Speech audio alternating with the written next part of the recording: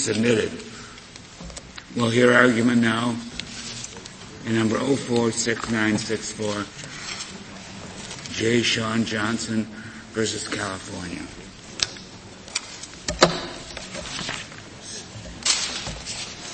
Not as well as the Nationals. Well, the Nationals are just unbelievable. Yeah.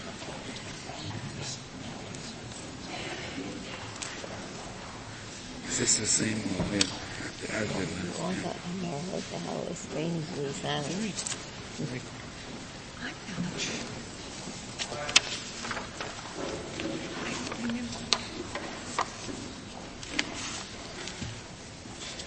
Let's see if it shows.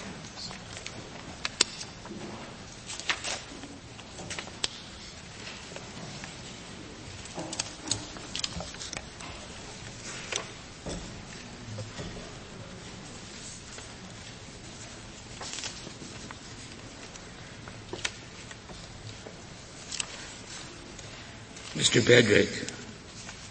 Mr. Chief Justice, and may it please the Court, I would like to address 3 points. 1, the correct prima facie standard under Batson is whether there is sufficient evidence to permit a judge to draw a reasonable inference of discrimination. 2, the challenger's own reasons must be disclosed in order for the Batson process to work and to prevent discrimination. 3, it is improper for a third party to speculate at the prima facie stage as to a challenger's possible reason, because what needs to be evaluated is the challenger's own reason and own credibility and own demeanor, and not someone else's guess as a reason. The correct prima facie test is a permissive inference test, where there is sufficient evidence to allow a judge to draw a reasonable inference of discrimination. That's equivalent to the test where a judge decides whether there's sufficient evidence to pass a case to the jury. Although I'd like to add one small proviso to that, which is in case of doubt, the benefit should go in the direction of obtaining the reason, because the goals of Batson cannot properly be enforced unless the reason for the challenge is stated. Well, that's a very low standard in the first place, and why should it be watered down more?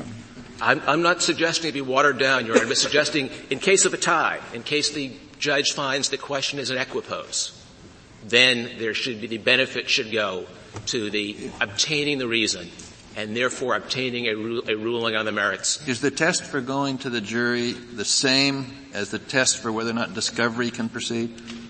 No, Your Honor. The test for going to the jury is actually higher. Well, I'm surprised you set the bar that high.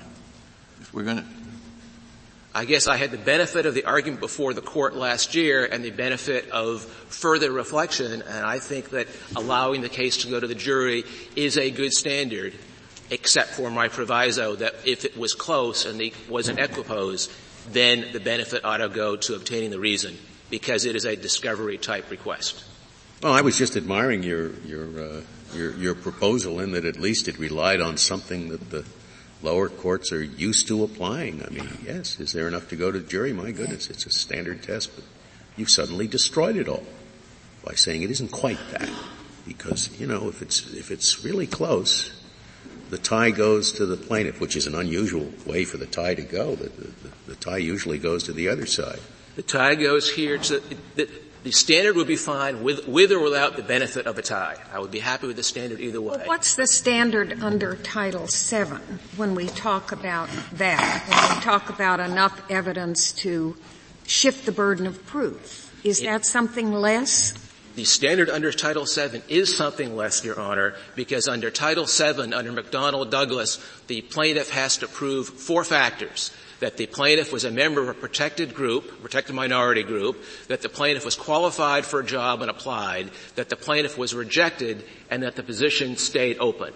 Well, in Batson, I guess the opinion for the court suggested that it was basing it on the Title VII cases, the McDonnell-Douglas formula. Is that right or not, or have we gone beyond that? It's based on McDonnell-Douglas in the sense that there's a parallel step of prima facie case, shifting the burden of production.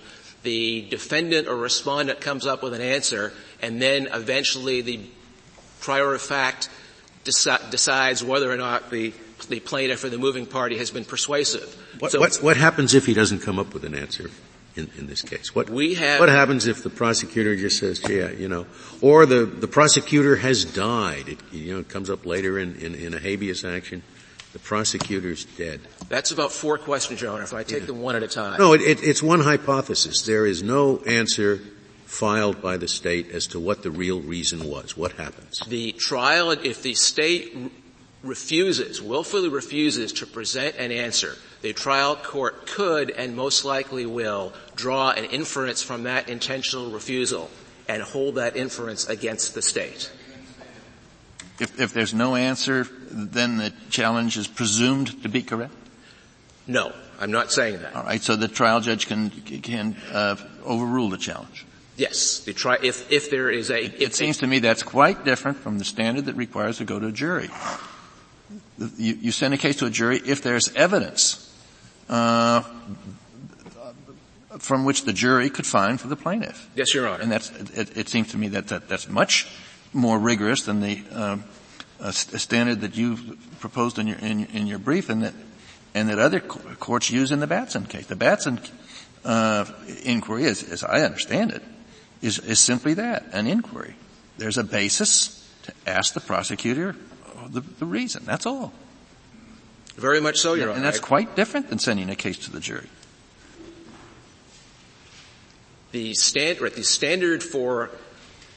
I believe the standard we are asking, that's why I said the standard of sending the case to the jury, but with the benefit of the doubt going to the obtaining the reason. May I go back to your answer to the question whether in the absence of an answer there is a presumption of a Batson violation, and you said no, there isn't a presumption. That's correct. The court has still ultimately got to decide it. What sorts of things could the court consider when it ultimately decides? At step 1, whether or not... At step 3. We've gotten to step 3. Step 1, whatever the standard is, it has been met. Step 2, silence. We get to step 3. What does the court consider at step 3? The court considers the plaintiff's showing of a prima facie, the objector's showing of a prima facie case. The court considers the answer given by the challenger. Which is 0, which is silence. There is no answer. I'm sorry, Your Honor, I misunderstood. I didn't realize it was a silence issue. Yeah. If there's a prima facie case and if the prosecutor or the challenger willfully refuses to answer, the trial judge is entitled to draw an inference from that refusal to answer, and I believe most likely would draw the inference that there's something wrong here and therefore would have a prima facie case. All right, but what I'm getting at is, let's assume he doesn't draw that inference. Ultimately, at step 3, he says, no, I'm going to reject the challenge. I do not think that the burden of persuasion has been met. What considerations might lead him to do that, assuming that step 1 has been satisfied? I don't know, Your Honor, because we have never seen a situation in which a prosecutor has refused to answer. Let me suggest this. Wouldn't he almost necessarily have to consider at step 3 those reasons that the prosecutor has not given, but which he thinks might be good reasons for the challenge, which do not raise Batson discrimination? We have argued in our brief that it's not correct for the trial judge to speculate as to the prosecutor's possible reasons. Right. That's what I'm getting at. And what I'm troubled by is I understand your point that it's not appropriate for him to speculate and supply an answer at stage 2. But if at stage 1,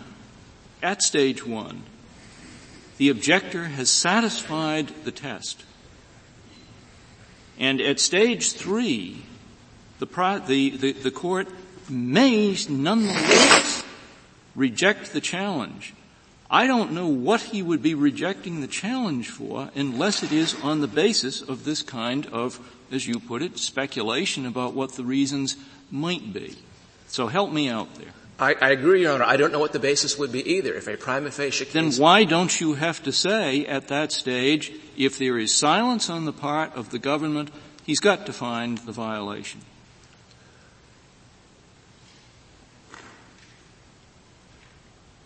Because the only words I would differ would be got to. I would say he'd be most likely to. If there were, but if he doesn't have to, he's got to have some reason for doing it. This is not a matter of whim. And if he's got to have a reason, and his reasons may not legitimately be those speculations on what might be a legitimate basis for the challenge, but which were never raised by the state, and you can't think of any other reasons, and I admit I can't right now, then it seems to me that he would it would follow that he would be required to uphold the challenge. I believe that that he would ultimately uphold the challenge, but on the basis of drawing an inference from the refusal to answer. And those two, adding two and two together, But the refusal answers, it happened so long ago, Your Honor, I had a lot of other it comes up later, and he says, I just don't remember why I challenged this. In the case of don't remember, Your Honor, Batson has been the law for 18 or 19 years. In California, we've had Wheeler for 25 years. Yeah. Any competent prosecutor who was challenging minority jurors and was faced with a Batson motion would make notes of some kind. He'd keep a record of some kind. If he did not do that, he would not be acting competently, and the trial court would be entitled to draw an inference from that claim refusal to remember. Mr. Bedrick, in your brief, you were very, uncomfortable about addressing this question. You said, it's just like you go through the same litany as Title VII. That is, the plaintiff meets a burden, which is in Title VII very easy to meet. Yes. Stage 1. Then the defendant has to come up with a non-discriminatory reason, and then you find out if that was pretext. You kept saying in your brief what you said a moment ago, that you have never seen a case. You said it never happens. It never happens that the prosecutor stands silent. So this is a hypothetical academic question.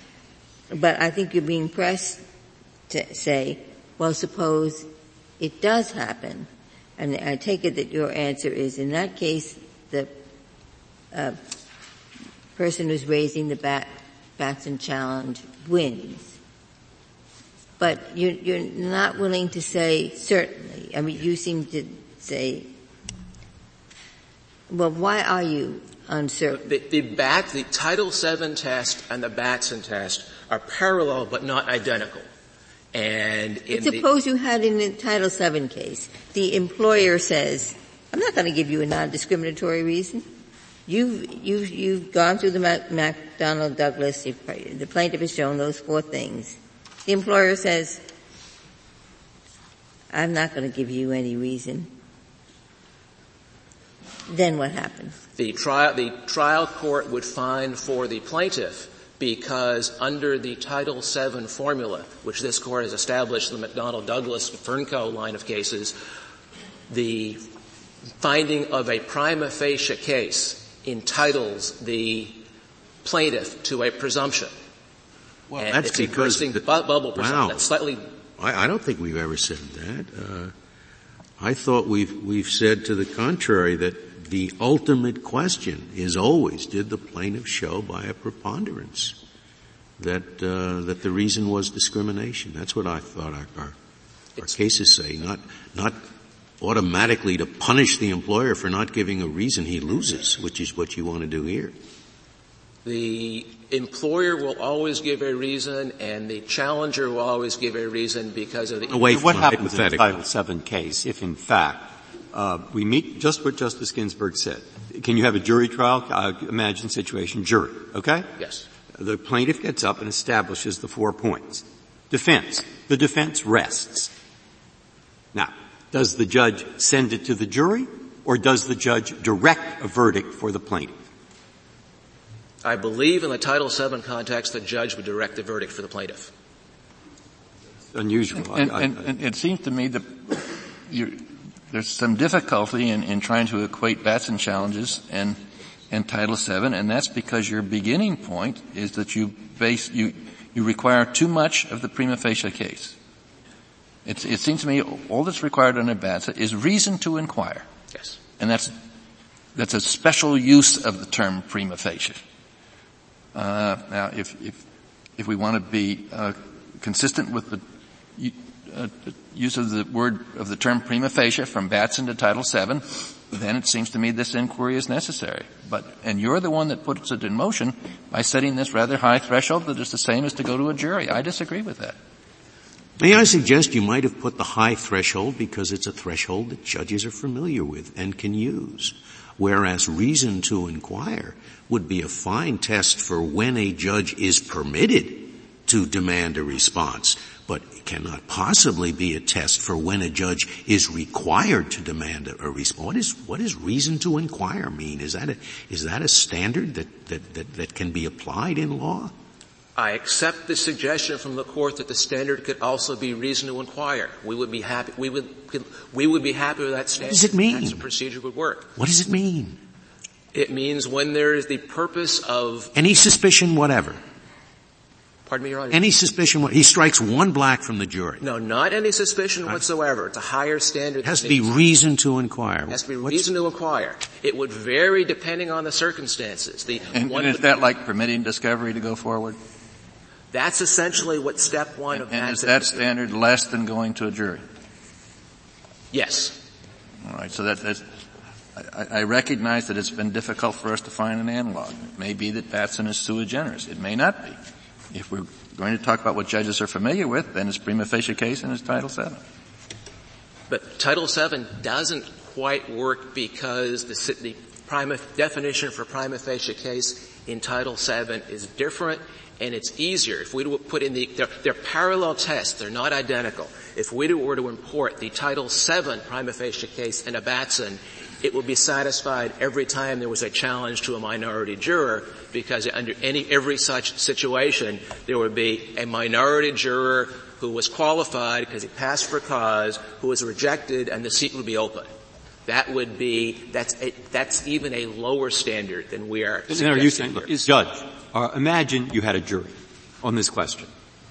If the defendant has made out enough of a case that you would send it to the jury, then go to step 2 and ask the questions as to why. Yes, Your Honor, that's my position. That's it. Could I take that a step further? Would this be a fair summary of your position on all the steps? Step 1, there must be enough that would justify sending the question to the jury if it were a jury question. Yes. Number 2, if there is silence at stage 2, or in Justice Scalia's example, the prosecutor just can't remember, and we then go to stage 3, your position is as follows. At stage 3, number 1, there is enough evidence on the record from which the judge can find a Batson violation. Number 2, there is a state of the evidence from which he is not required to find a Batson violation. Sometimes, maybe most times, the prosecutor's silence will be a reason to find a Batson violation in addition to those that were stated at stage 1. And finally, theoretically, even with the prosecutor's silence, the evidence at stage 1, sufficient as it might be to get to the jury, will not be persuasive. And there may be outlying cases in which even with prosecutorial silence, the court will say, I don't see the Batson violation shown here. Is that a fair statement of yours? Yes, Your Honor, it is. Okay.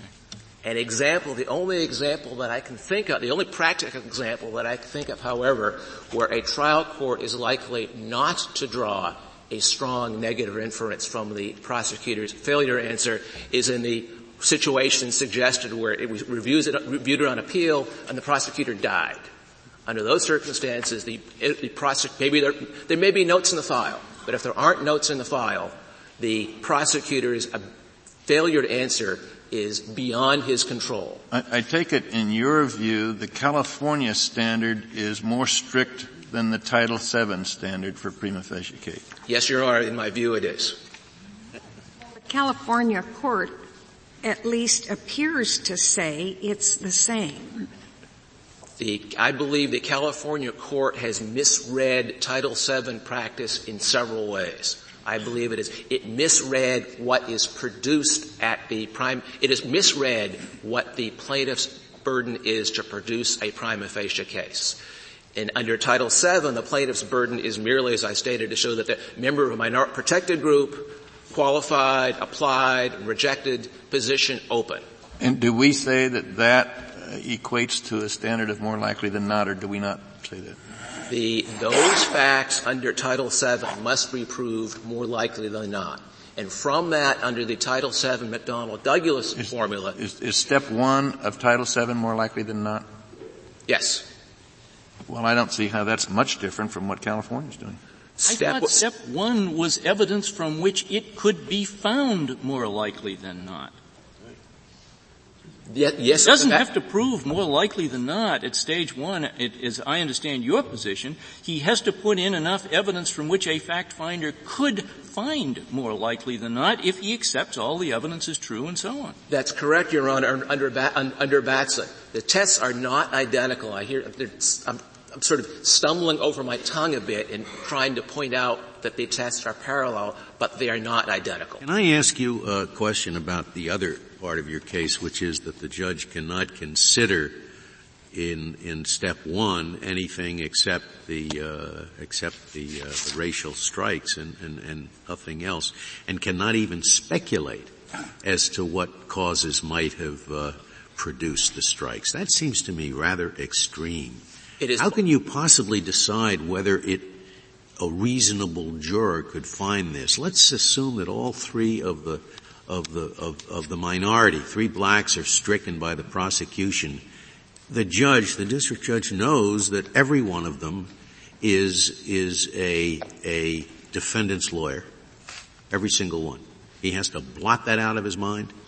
Your Honor, in that example, which I respectfully submit be rather extreme and unusual, the trial judge should still not speculate. The reason why the trial judge should not speculate is shown by the facts of this case. With regard to juror Sarah Edwards, the trial judge speculated on 2 possible reasons. One possible reason was that she had a relative who had been arrested for a serious crime 35 years ago. And the second reason that he speculated was that she did not know whether she could be fair in the case of a death of a child. As to the second reason, that would show if any bias, that would show pro-prosecution bias. But once you have the lenient test that you've established, why isn't it enough to say, even with that speculation, a reasonable juror could find? Once you have that lenient test, I don't know why you have to exclude the speculation. I mean, what if all 3 of the blacks, it's a case in which the visual evidence is significant and all 3 of the blacks are blind? And you tell me the judge has to say, oh no, it can't be that reason that they were stricken. That doesn't make any sense. In presenting a test, presenting a test or a significant formula, every once in a while there will be a case where this test is slightly over-inclusive. And Your Honor has given an example of that.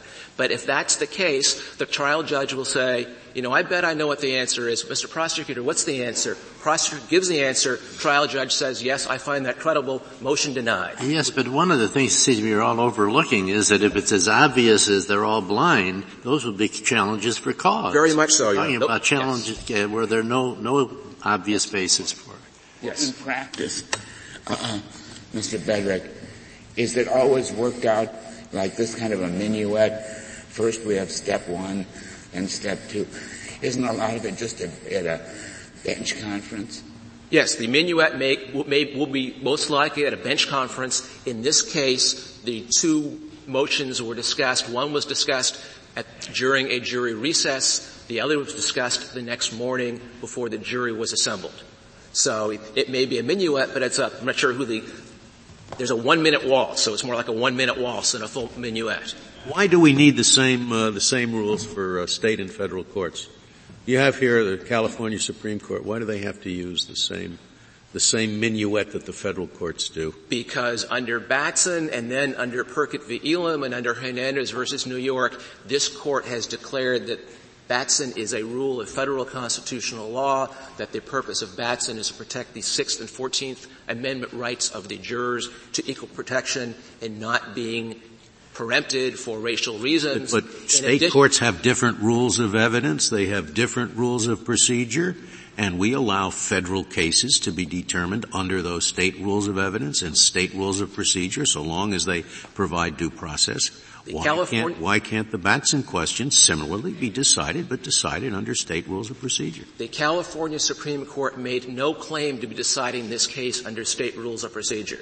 It asserted repeatedly that in this case that it was deciding this question under its understanding of federal law, under its understanding of the Batson line of cases, and that it was interpreting federal law and nothing more. My opponent argues that there should be a state law question, but that's a different position than taken by the state Supreme Court. So you would have no objection to our limiting our opinion, saying, reversing and remanding and saying this is not federal law. It's not what we would do in federal court. Of course, the California Supreme Court is free to have some different system. I would respectfully disagree, Your Honor. You don't want us to do that, do you? No, Your Honor. I respectfully disagree, because I believe this is a question of federal constitutional law that needs to be applied everywhere. This is a rule followed in all 12 federal district circuits and in 48 of the 50 states. Isn't it sometimes, even when you're not involved with a constitutional question, if you have a federal claim in a state court, Byrd against Blue Ridge is one example, the federal procedure, the state procedure needs to be modified so it's in sync with the federal. I agree, Your Honor. That was a question of what kind of questions go to juries. Yes. State would have said ordinarily, we don't give this kind of question to the jury, but we're dealing with a federal claim and the federal procedure trumps. Yes, that's right. If the Court has no more questions, may I reserve the rest of my time for rebuttal. Very well, Mr. Bedrick. Mr. Shallot. Mr. Chief Justice, and may it please the Court, Petitioner's position would require this Court to abandon Batson's requirement for a shifting burden of production or to announce a new rule of constitutional evidence that burdens of production shift based on improbable inferences. The standard recognized by the state is consistent with Batson. Batson provided for a shifting burden of production, and it directed the courts to look to this Court's Title VII cases to see how that process operates. In Title VII... Well, do you agree that the California standard is more rigorous than the standard applied by the federal courts and by most state courts? No, Your Honor. California's standard is consistent with Batson. Now, there are very, very few courts that have actually considered the precise question presented here. California does not stand alone in its analysis of this. Do you think the California rule is the same as the federal rule? I think the federal rule has been stated in many different ways. The federal rule has been stated by lower courts in many different ways. It is certainly the same as or consistent with the federal rule as announced by Batson, which is the only question that matters, because in Batson... Well, what about Hansen and, is it Puckett versus Elam? Yes, Your Honor. In Puckett and in, whether it was Hernandez, I may have misheard you, the Court reiterated the three-step process. All of those cases, however, rely on the existence of a step one with a shifting burden of production. Before reasons must be given, and they must be given when step one is met, the objecting party must make a prima facie case. That does not happen until he has shown that it is more likely than not that there is discrimination. But that's in the Title VII context. Certainly you don't have to show more likely than not to get past the initial threshold. All you have to do is to make 4 showings that federal courts have recognized are rather easily made. So the real show doesn't come until the pretext stage. But it's not that you have to show anything by a preponderance of the evidence.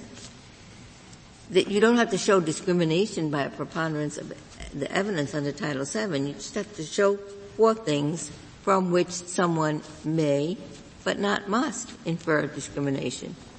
Your Honor, in the Title VII circumstance, you are correct. The ultimate finding is, of course, made after the employer responds. If the employer chooses to respond in light of all of the evidence, the employer may not respond. For example, if employer does not believe those four elements have been established or the jury would find them to be established. However, if those four elements are established in the minds of the jury by a preponderance of the evidence, according to this court in St. Mary's Honor Center and in Burdine, the obligation is on the fact finder at that point to find for the employee if there is no response at step 2, because a presumption is established. And Fernco expressly states that there is a presumption because the prima facie case, if established, makes it more likely than not that there was discrimination. The prima facie case, in the run of the cases, we know the reason that those four facts are true is that there was discrimination in the face of silence. I thought all it did was shift the burden of production to the defendant. It doesn't, the showing at stage 1 doesn't involve the burden of persuasion.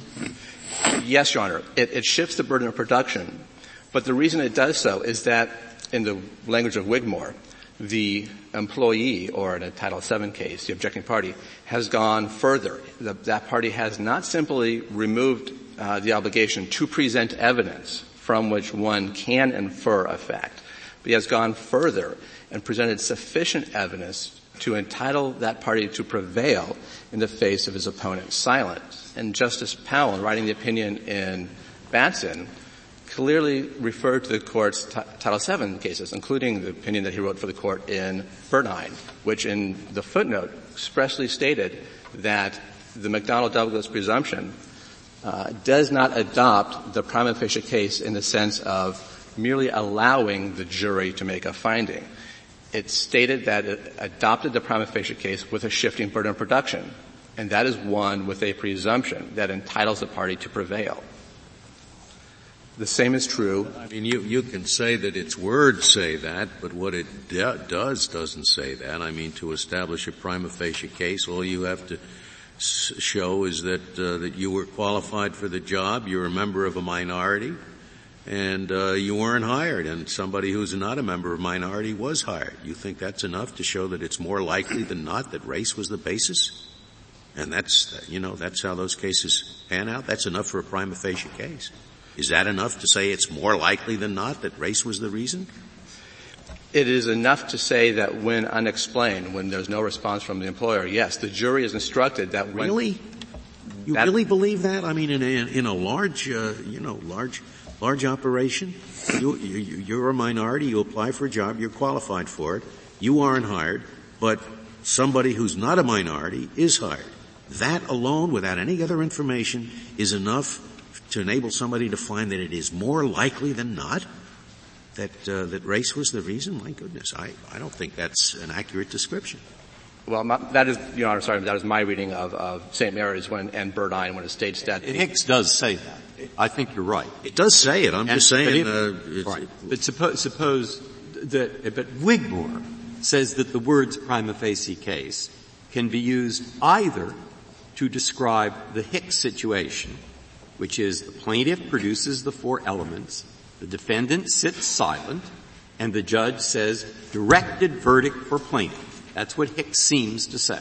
And Wigmore says the words prima facie case can mean that. But then he says the words prima facie case can also mean a different thing. And the different thing is, what the judge says then is, jury, you may find for the plaintiff, not you have to. And so I guess our question is, which of the two meanings shall we take here? And my question to you is, why not the second?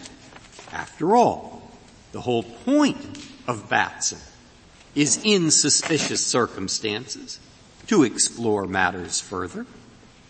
And once you get to the point where you're willing to tell a jury, you may, you have suspicious circumstances.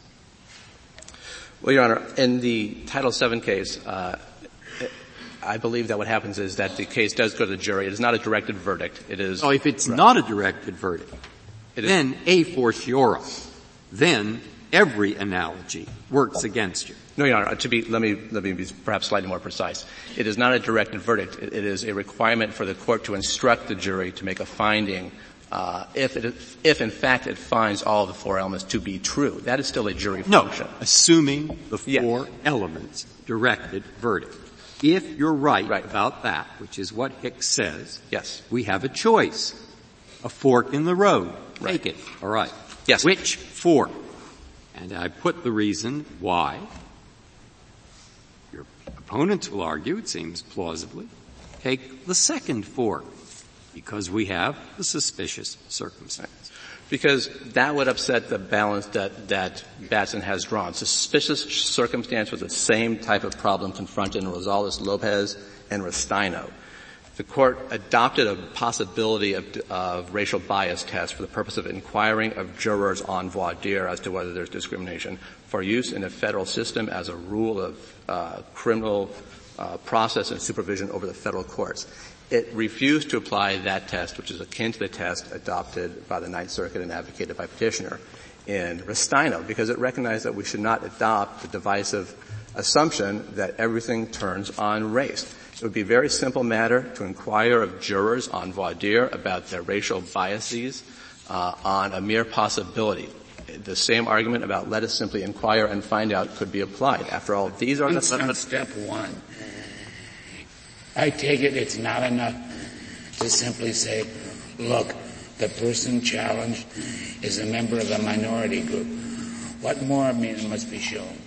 No, Your Honor, I would agree that is simply not enough, and Batson demonstrates that is not enough, because in Batson, there were 4 blacks challenged, all 4 blacks, in the case involving a black defendant. You must show under the totality of the circumstances as Batson says, that there's discrimination. And that includes circumstances that may refute the case, because as Batson says, the statements of the prosecutor and question. I'm talking about step 1. Yes, and this is step 1, Your Honor. This is all step 1. This is all step 1. Batson at page 97 states that a prosecutor's questions and statements on voir dire and in exercising the challenges may support or refute an inference of discrimination. The party who is making the claim is in the best position any party wants to be in terms of making a claim to a fact finder. He has the fact finder before him. That fact finder has witnessed the same thing as the party. They are all professionals and skilled in this area. And if that single juror was struck because of race, the party can say that it was the same race as the defendant, if that may be a fact.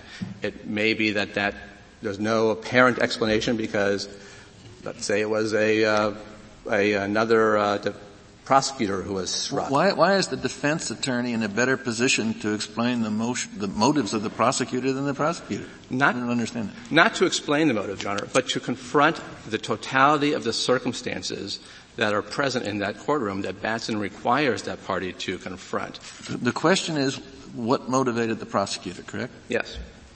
It's hard for me to see how the defense counsel is in a better position than the prosecutor to show that. He is in a position to meet his obligation under Batson to explain why, given the totality. The question is not what motivated the prosecutor, unless and until the step 1 showing can be made.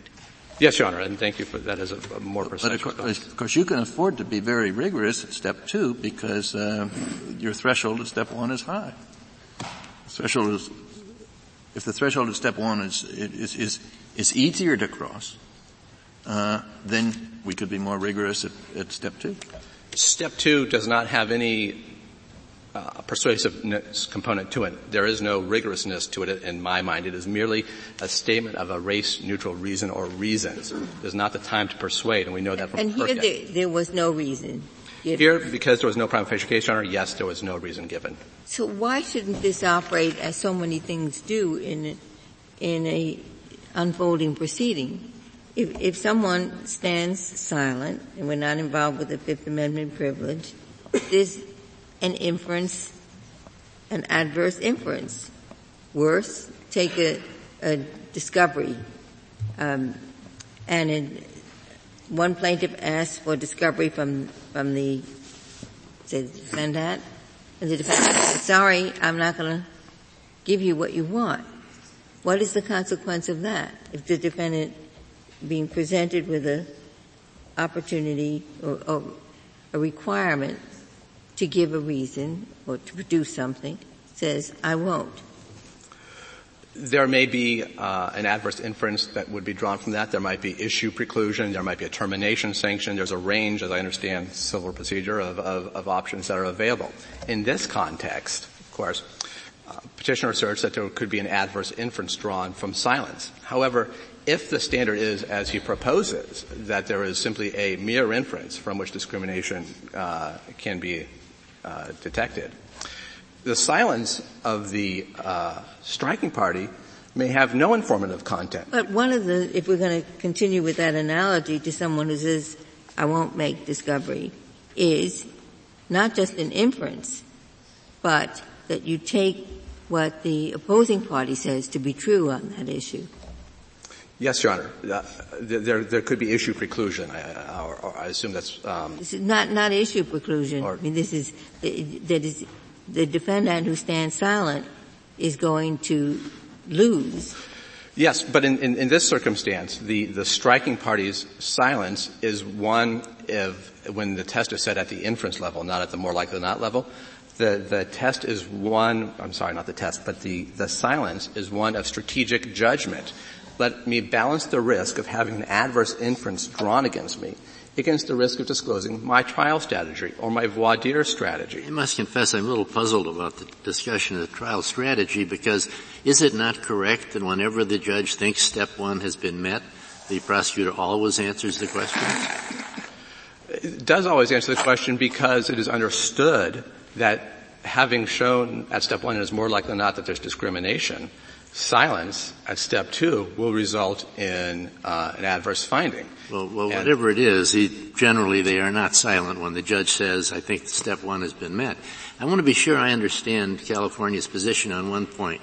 Is it your view in California that the judge must decide himself that it is more likely than not that discrimination is present before you proceed to step two? Yes, Your Honor. Now, that is not the test in an ordinary tort case in California, is it? In the case of an ordinary tort case, no. The judge at the end of the plaintiff's case says, I'm not sure what the answer is, but there is enough evidence here to submit to the jury, so I'm going to overrule the motion for judgment at the end of the case. Now, that's a different test than you say is appropriate under Batson, is it not? Yes, Your Honor, because in that circumstance, in deciding... So you have in California, you have two definitions of a prima facie case, one for Batson and one for all normal tort litigation. In California, we, like every other jurisdiction as far as I know, probably has two definitions, just as this court does. And is it not true that the definition that your opponent asked for is the same definition that would apply in tort litigation in California and in most states of the country? Yes, that is my understanding. So you're asking for a special rule for California's application of Batson? No, Your Honor, because in that circumstance... It sounds like you are, and that it's a tougher standard than normal.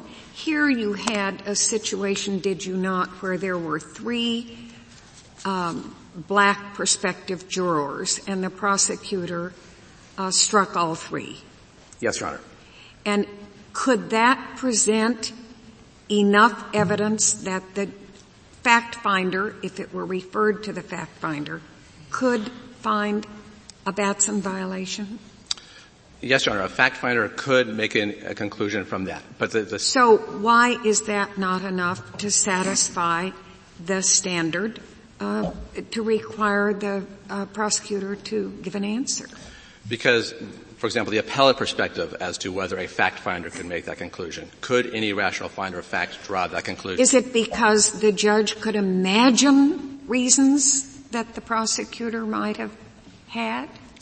It is not a question of imagining reasons, Your Honor. It is a question of the judge bringing his or her observation to what has occurred in the courtroom. And to return to the example... Would your answer here be exactly the same if there had been 12 African-American prospective jurors and all 12 were struck? Does that make a difference?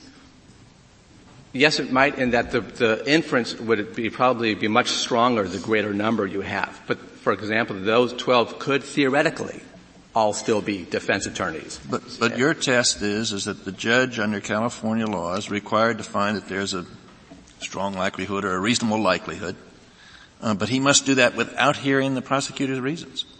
That's your position, right? Yes, Your Honor. Step one, because you do not hear reasons until under JEB you've gone past step one and get the reasons at step two. Under Batson, you do, however, consider information that may refute the inference. Batson tells the judge to do that and to consider the totality of the circumstance. And Justice Stevens' observation about the difference between the two tests is true, but in the circumstance in which the question is whether it goes to the jury to avoid, for example, non-suit, that is because there is a fact finder for the case to go to separate from the judge, and that fact finder does not have to make an intermediate determination.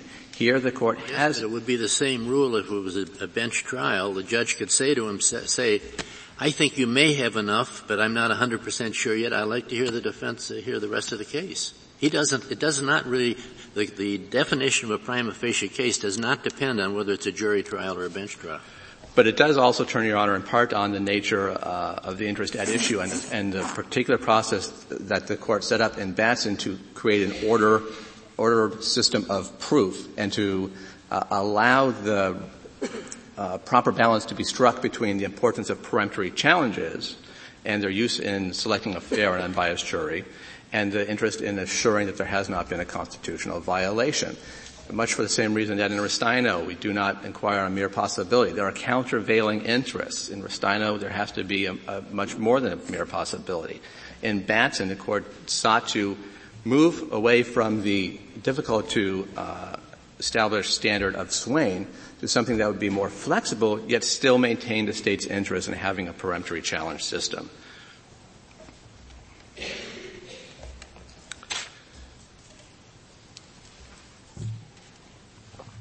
Your Honor, California does not stand alone in its interpretation of this test. As I mentioned earlier, there are very few states that have considered this issue. Connecticut, Maryland have done what this court said they should do, what all courts should do, and look to the Title VII cases. California has done that. It has not announced a standard that is inconsistent with Batson. It has announced a standard that follows from this court's directions in Batson. It has required a shifting burden of production, which does not occur until there has been either a presumption or a strong mass of evidence, to use Wigmore's term. Do you think that the steps in this case have to be determined by what we do in Title VII? That whatever we do here must be the same as what we do in Title VII? I think it provides a close analogy. It is not a perfect fit, no, Your Honor. But the court very carefully directed parties and courts to look to Title VII for understanding of the operation of the proof rules. Well, but perhaps only for the operation of, what the various steps are. You have to go step one first, step two next, and so forth. But. Well, Your Honor, I believe the phrasing was that has explained the operation of prima facie burden of proof rules, and that's footnote on page 94. So it is the operation of the burden of proof rules that is at issue here. And the burden of proof and burden of production rules. A lot of people don't read footnotes. Well, Your Honor, California Supreme Court did, Connecticut did, and given the indication to do so, I think that's the appropriate path. Could I just confirm my understanding of how the jury selection process in California works?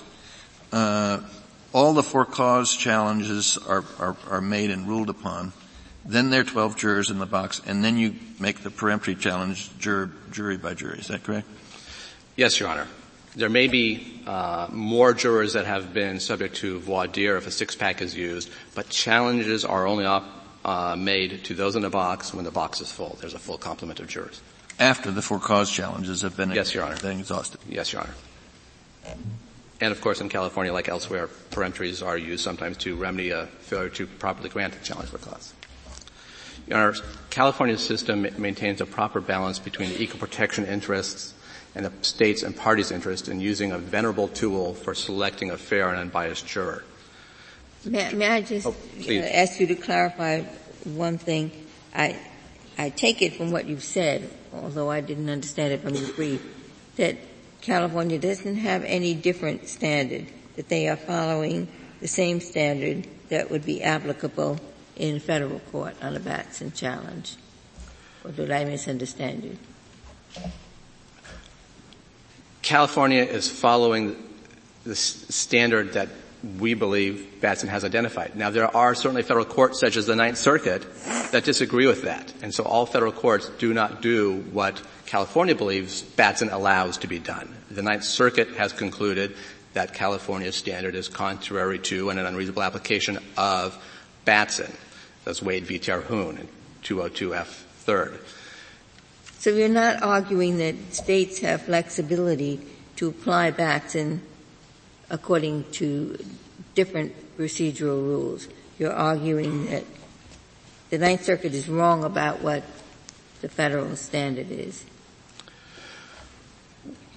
We're arguing, first, the Ninth Circuit is wrong, and that California's rule is consistent with Batson. Now, as to whether other rules may apply, Batson has a footnote stating that it was not going to attempt to instruct courts on how to apply its process. That might leave room for other states to come up with alternate systems of proof. What is important here is that California's system is consistent, and as a respondent, we are not seeking to require all states to do something. Rather, as a respondent, it is sufficient that California's process is acceptable, just as California's process was acceptable in Smith v. Robbins for handling cases in which there are no non-frivolous appeals on issues. A variety of standards perhaps could be tolerated. Mr. Shallot, can you give me some reason why I should care a whole lot about this? What's the big deal? I mean, so what if we adopt a very minimal standard? So what? It just means you have a bench conference and the judge asks, you struck three blacks. It, looks suspicious to me. I'm not sure it's more likely than not. I'm not sure it's even enough to go to a jury, but it looks suspicious to me. How come you struck all three blacks that were in the veneer? What is such a big deal about adopting a very low standard? Because it intrudes on other interests that are at stake. It intrudes on. Like what? I believe it intrudes on the party's interest in work product and opinion work product and attorney-client privilege, and perhaps even the defendant's Sixth Amendment right, because it may require divulgence of those types of confidences. Also, the state has an interest in exercising peremptories. Absolutely, Your Honor, yes. Using peremptory challenges to select a fair and unbiased jury is very important to the state. Having confidence that the juries are fair and unbiased is important because it allows parties to accept the results of verdicts as being the product of a fair and just system. I agree with, of course the state has an interest in exercising peremptories, but why is it important that whether the state is doing it in a biased fashion be decided up front at step one instead of having the parties come to the judge and say, why'd you do it?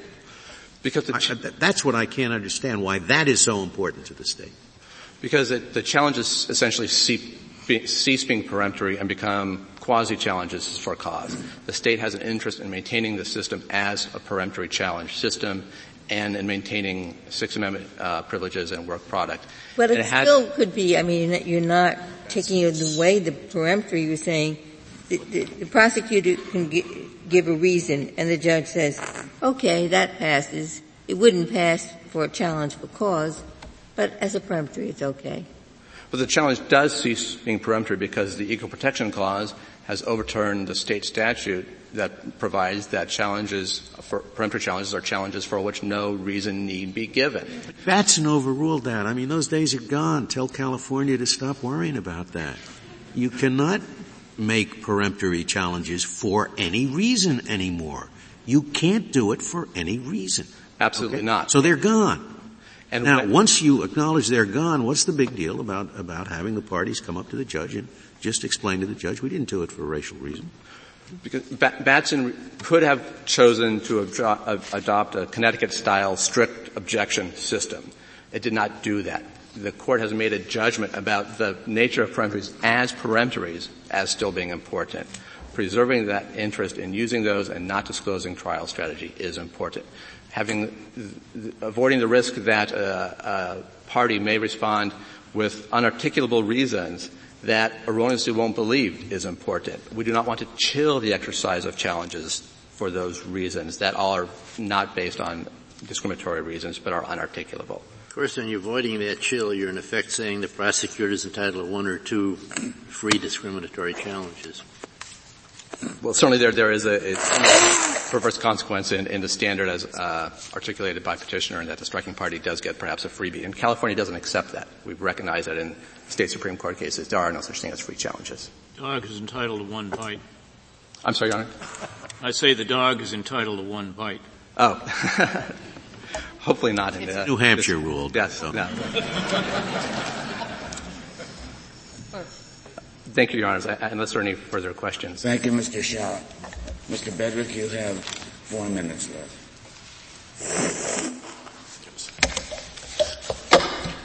Here, the prosecutor preempted all 3 black jurors and left a black defendant to be tried by an all-white jury in a racially tinged case. These facts indisputably present an inference of discrimination.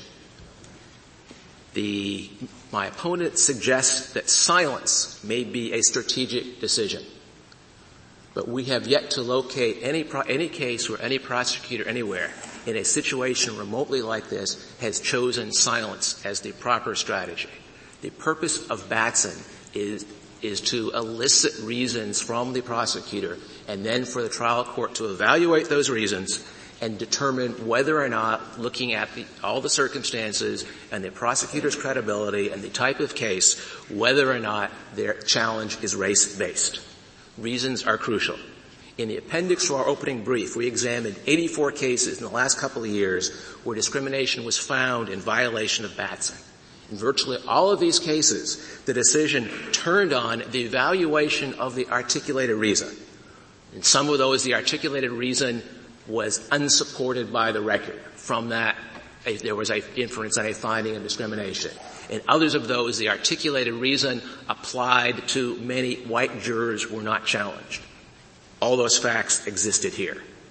The goals of Batson, which are admirable and important, which should apply in all 50 states, not just in 48,